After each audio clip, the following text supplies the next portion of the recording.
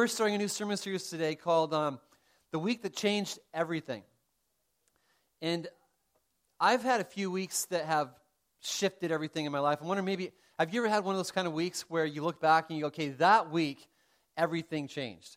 Maybe it was the week that you got that acceptance to that college in the mail and everything kind of changed. It set you on a certain course in life. Maybe it was the day that your son or daughter was born and everything kind of changed and just went a different direction than you thought things were going to go. When I look back on my life and some of the big changes, the big weeks of my life, there's really two that kind of stand out above every other weeks of my life.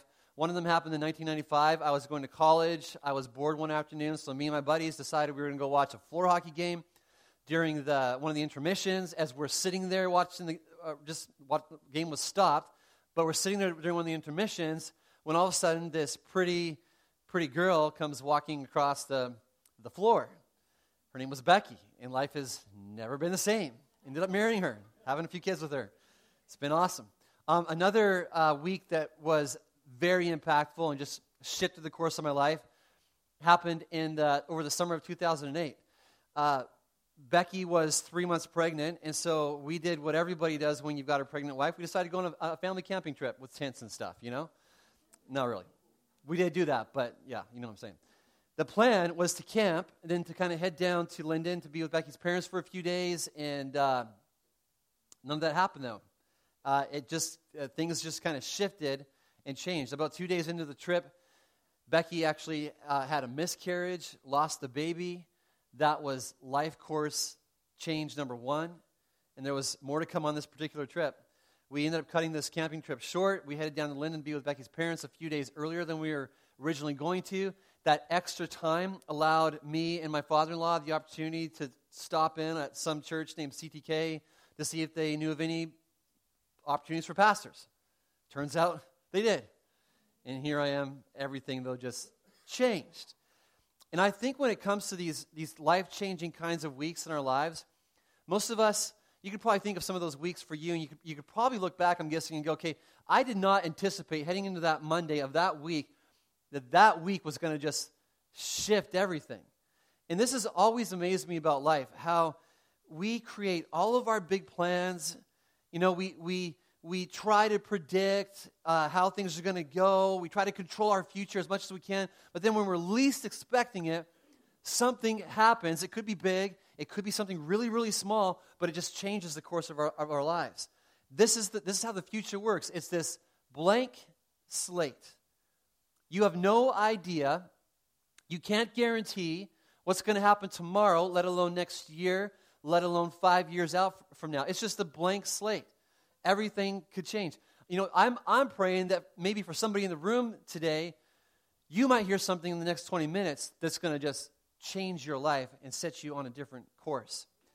In all of history, though, there's one week that just towers above all the others when it comes to the impact that it had on humanity. It literally changed everything, so much so that we've actually given a name to this week. We call it the Passion Week. And, of course, that was the week that it started off on Sunday with Jesus riding into Jerusalem on the back of a colt. The week would end with Jesus hanging on a cross and then 3 days later coming back to life. But throughout that week, there was actually a lot of different things that happened. Jesus did a lot of teaching. And, he taught some important truth. It was the same week where Jesus went into Jerusalem and he flipped over the money changers' tables in the temple, got everybody really ticked off. He got the religious crowd so angry at him that they went from just anger to like murderous rage. Lots of stuff happened in this week. And I'm guessing some people back in that day, they might have sensed that events were shifting and changing and leading up to some kind of epic moment.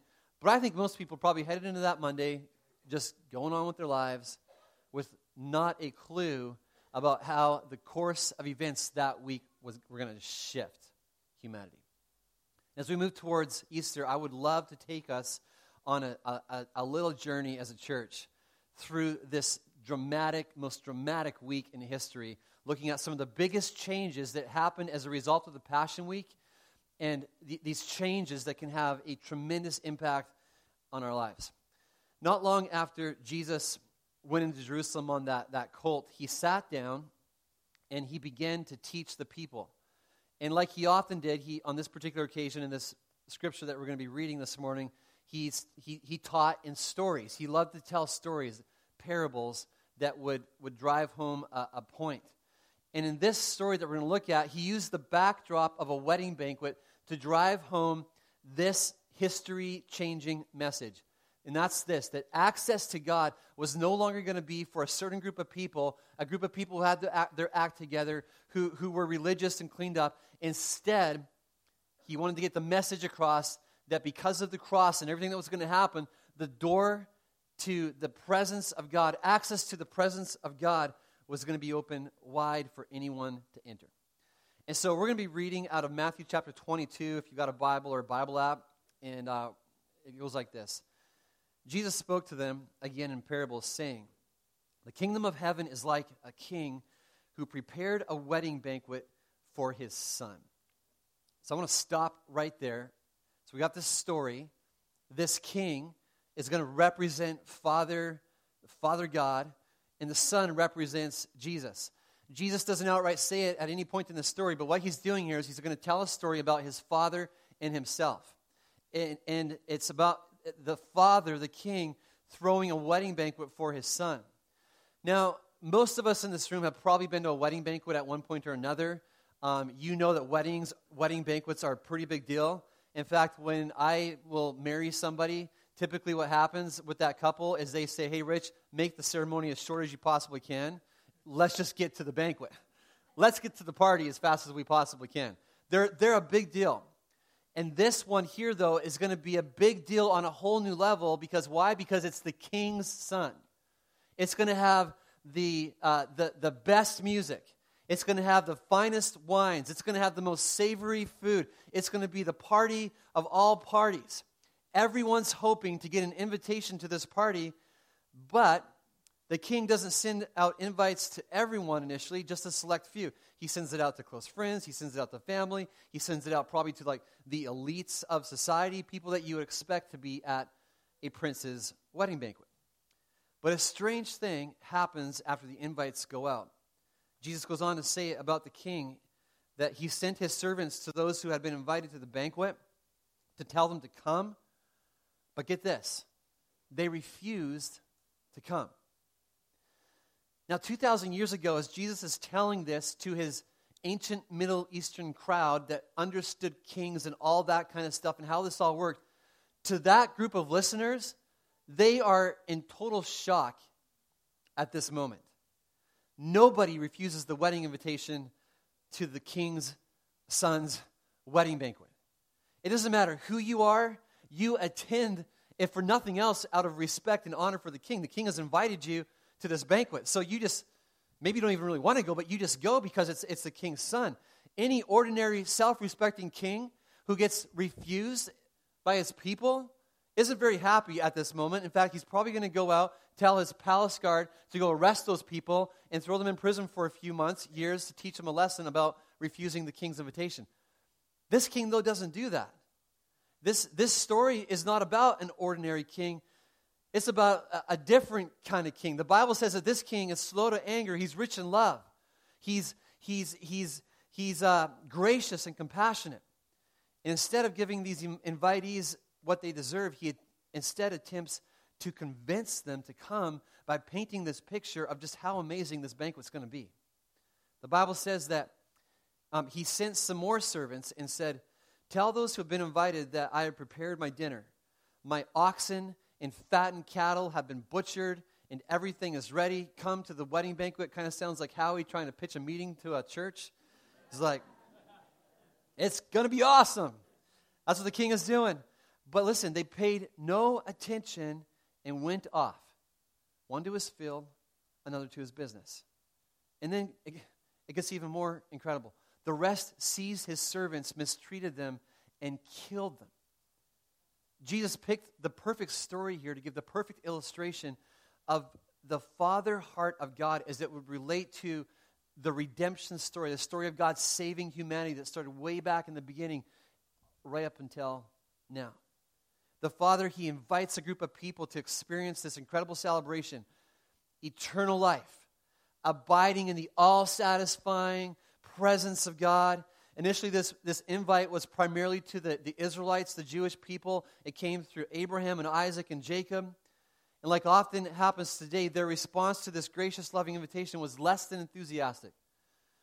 They refused, and they refused for a lot of the same reasons that people refuse the invitation today. Maybe there's just a flat-out unwillingness. Maybe you're in this boat. You like these people. It's just like, I don't really want to go. Maybe you regularly come to church. You hear the truth. Maybe you even feel the tug of God in your heart, drawing you to himself, pulling you to himself. He's saying, I got something more for you. But you're at a place where you're just going, no, I'm not now. Maybe you've got some reasons. Maybe you say not now, you're unwilling because maybe there's a fear of what might be waiting on the other side of you responding with a yes. Or maybe you're going, I don't really know enough yet about what this is all about, so I just need to hear a little bit more. But there's this unwillingness there. And if you're in that boat, by the way, let me just say, we are really glad that you're here. This church is here for people who are in this boat. There's another group of people that, though, maybe they respond with a no because there's just an apathy there. They're like these two guys in this story where they're just kind of apathetic. They just don't really care about this invite. You've got these two guys. One of the guys is a blue-collar guy. He goes back to his farm. The other guy's a white-collar kind of guy. He goes back to his business. But they just are kind of apathetic. It's kind of like their response is, a prince's banquet? No, I'd rather be back on the farm shoveling cow manure. Or, I think I'd rather just go back to the business downtown, pull out my laptop, crunch some numbers, figure out how I can get some more clients to be a part of the business, all that kind of stuff. This refusal, you got to understand this. This is shocking what's happening in this story. In fact, when you consider that this is God who's giving this invitation, that Jesus is painting a picture here in the story of the invitation that God gives, God who is perfect love, perfect peace, perfect joy, God who is all holiness, all purity, this God who is good beyond measure. When you consider that it's really God inviting people to himself, this refusal to come is actually beyond shocking. It's outright treasonous. It's treasonous that they'd be saying no to the king. It's taking his glory, his majesty, his beauty, and what they're doing is they are exchanging it in their apathy. They're exchanging it for something else. And in the book of Jeremiah, chapter 2, God just captures really well what's going on here. He says this. He says, my people have done two evil things. They have abandoned me, the fountain of living water, and they have dug for themselves cracked cisterns that can hold no water at all. They've said, God, we don't want pure living water. We'll take the muddy water instead. God, we don't want that mansion that's overlooking the San Juan Islands, and God, we'll take the cardboard box under the bridge instead. This exchange that happens here in this story is actually getting at the essence of what sin is really all about. You know, a lot of times we think about sin. What do we think about? We think about saying bad things. We think about lying. We think about all that kind of stuff. And yes, that's part of it. But this is the essence of sin right here. Paul in the book of Romans chapter 1, he talked about how we exchange the glory of God for something else. We say, God, I don't want it your way. I'm actually just going to go my way. I'm going to do things my way instead. You've got living water, I'll take muddy water. You've got the mansion, I'll take the cardboard box. We exchange this invitation to God for something else. It's like he's saying, come to the king's banquet where there's joy and feasting, where you're going to be loved unconditionally. And we're like, no, I'm just going to go back. I'm just going to go home and shovel cow manure instead. It's shocking. But what's even more shocking in this story is the patience and the love of the Heavenly Father. He keeps calling, he keeps wooing, he keeps inviting, he keeps going out and trying to get more people to come in. But despite the Father's love and mercy throughout the ages, the responses to his invitation, they actually get worse. They shift from apathy or from unwillingness to apathy to actually outright hostility towards God. In this story, the servants get mistreated and eventually killed. When Jesus told this story, it was actually about 3 or 4 days before he would be hanging on a cross, dying for the sins of the world. And what he's doing is he's helping the people understand what's going to happen to him, how he's going to be betrayed. He's going to be mistreated. and then he's going to be killed. The Creator God is going to be put on a cross by his own creation. And this was us before Christ, hostile towards God, spiritually enemies of God. Our sin demanded justice, and it demanded a penalty to be paid. And in this story, Jesus tells, it wouldn't be right if he left out this part about the justice of God. And so he goes on to say that the king was enraged. He sent his army and destroyed those murderers and burned their cities. God wants us to know, Jesus wants his listeners to know that God is just. A penalty must be paid for sin. And that penalty, the Bible says, the wages of sin is death itself. And you know what? This story it'd be a huge bummer for us this morning if this story ended right here. If this was just it. And when you really think about it, though, this story should end right here. It should be done. The king's first few invites have been refused. He's been insulted. The king has been betrayed by his people, and now his own servants have been killed by the very people that he's been inviting to his banquet. I mean, come on, the banquet should be over. It should be, at this point, if you're God, don't you think that you're just going to cancel the banquet? Don't you think you're just going to say, okay, I'm sorry, that's it? You know, one of the meals in my home, the Warner household, that's become one of our favorites is carne asada. We were introduced to it about 5 years ago, and ever since, it's become one of our favorite meals. We got half of our kids on their birthday dinner. We ask them what they want. They're like, I want carne asada. So we love making carne asada, though, and I cannot imagine if I was to make this delicious carne asada meal. You got it going on the barbecue, the best meat with the best seasonings. We got the best salsa, homemade. We got the most amazing pico de gallo. We got this amazing guacamole mix. I mean, it's all just incredible. It's going to be an amazing feast. And as I send out the invite, the response is, no, Rich, I'd rather eat dirt. I'd be like, what? Really? Dirt? Be kind of insulting, wouldn't it? And then to imagine with me that then the very people that I invite to my banquet, my feast, they don't just refuse, they actually begin to mistreat my family. I'd be like, okay, I'm pulling back all those invites. Forget this. You guys, no, it's just going to be me and my carne asada. Thank you very much. Eat all myself. It's done. You would think that the king's response would be the same, wouldn't you? You know, this story is kind of playing out like a Hollywood action story. You know, you've seen the movie where you've got this man or woman, and it starts off. You know, the movie kind of, you get attached to the character, and then something happens. Though comes along, and a bad guy comes along and does something to the main character. Maybe takes something from this person, treats them really bad. They do something to that person, then they get away, and then the rest of the movie is that character getting revenge, seeking revenge on the person that mistreated them. And whether it's Jason Bourne or whether it's John Wayne, when we're watching this take place, anybody know who John Wayne is?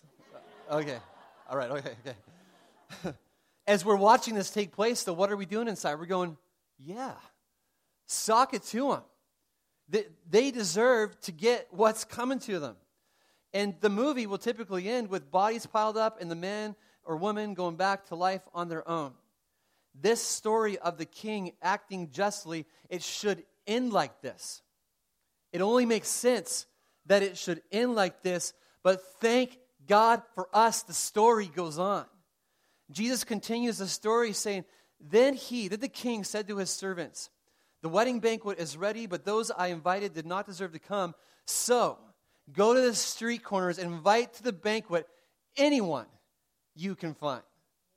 Invite anyone you can find. It is incredible what's happening here. The king's prepared a banquet. It's ready. And this king, the king who is the embodiment of love, wants others to join him. And so he does the unthinkable. Rather than shut the door, God in his love and grace opens it even wider. He flings the door wide open. The people hanging out in the bars, they get an invite. The felons and the convicts hanging out in prison, they get invited too. That man or that woman who's gone through a broken marriage, they get an invite too. The addict gets an invite. The drunk gets an invite. The rich get an invite. The poor get an invite. The broken get an invite. Everyone gets invited to the feast. They weren't supposed to be there. They had no standing with the king. They hadn't done anything to deserve the invite. They were so far away from the king. And yet here they are feasting at the king's table. It's absolutely mind-boggling. It's mind-boggling. You know, in our 21st century Christianity, where we want everything to go a certain way, and we want to plan and all this kind of stuff, we have this idea of how our lives should go, and we think that because we're followers of Jesus, that everything should just kind of line up a certain way. When it doesn't line up a certain way, we get all upset, we get ticked off, and we end up shaking our fist in God's face, saying, why? Why, God, is my life not going like this? Why isn't it easier than this? God, why? One thing that's interesting to me about some of the books in the New Testament written by the Apostle Paul, he has this theme that runs through the book of Romans and the book of Galatians and Ephesians.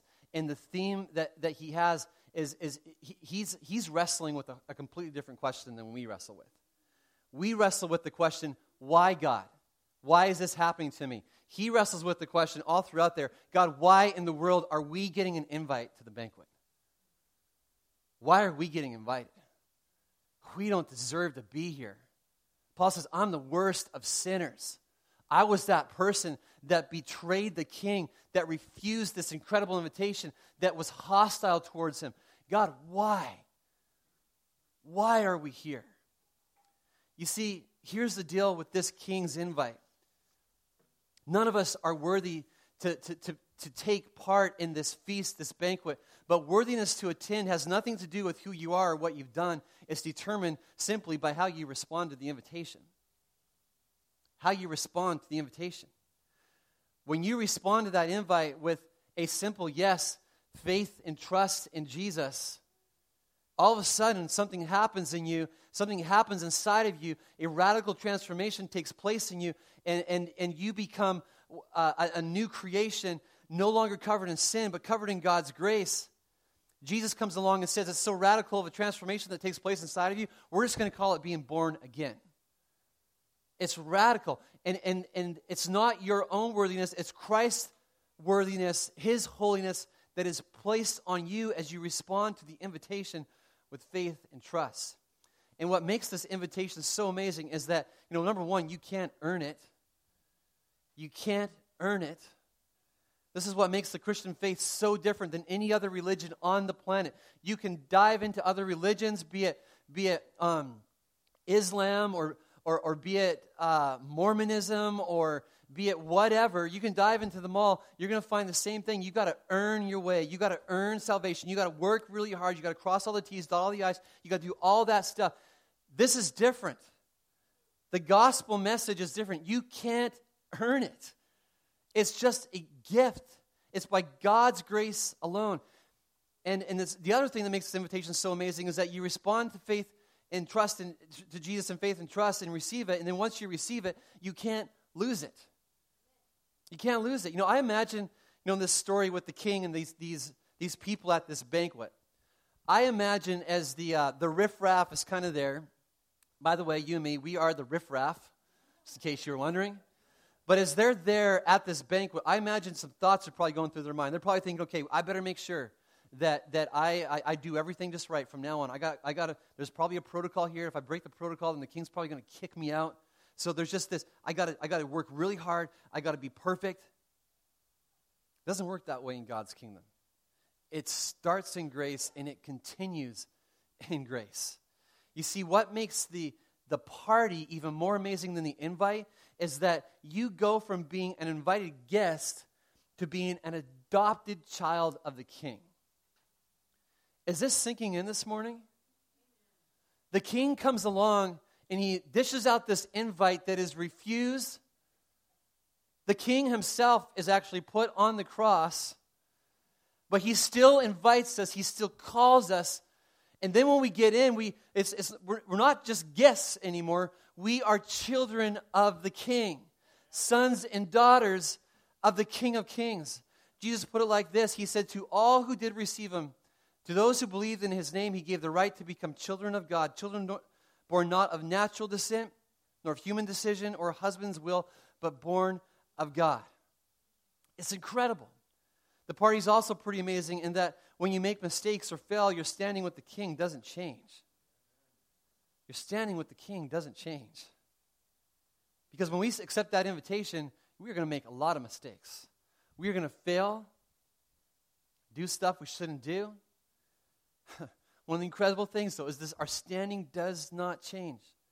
And it's amazing how many people have given their lives to Christ, surrendered to him, are following him. They're at the feast, so to speak, but they're like guests who just live in this constant fear of the King, and not the good kind of fear that's like honor and respect. They're thinking that if they don't perform their religious duties well, then the King is going to give them the boot. If they make a mistake, the King's going to say, okay, that's enough. You're out of here. Or they forget that the only reason that they're at this feast in the first place is because of God's grace, his unconditional love. And they forget that. They feel like they somehow now have to earn this love. It's like God lets them in, invites them in, and now they're like, I gotta work for this. It doesn't work that way. When you make mistakes or fail, your standing with the King doesn't change at all. Paul, he wrote to a church in the city of Galatia around this exact issue here. He wrote to them saying this: how foolish can you be after starting your new lives in the Spirit? So you start in grace. You start with mercy. Why are you now trying to become perfect by your own human effort? Have you experienced so much for nothing? Surely it was not in vain, was it? He's saying, stop trying so hard to earn something that was freely given to you in the first place. It was freely given.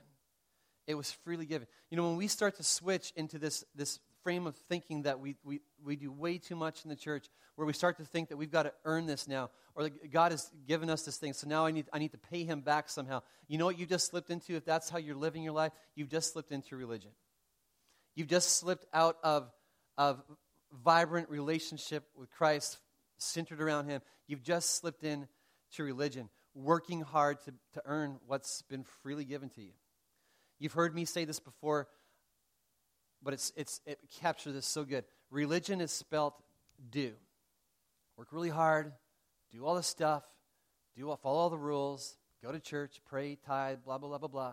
Religion is spelt do, but Christianity is spelt a little differently. It has two other letters on the end. It's spelt done, as in Jesus has done all the work. He's done all the work.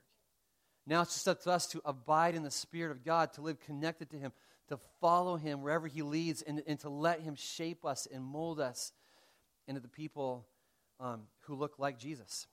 And the last reason that this invite is so amazing is because the King is not just a figurative person in a story that Jesus is telling. The King is an actual person to be enjoyed, not a religious system to be learned.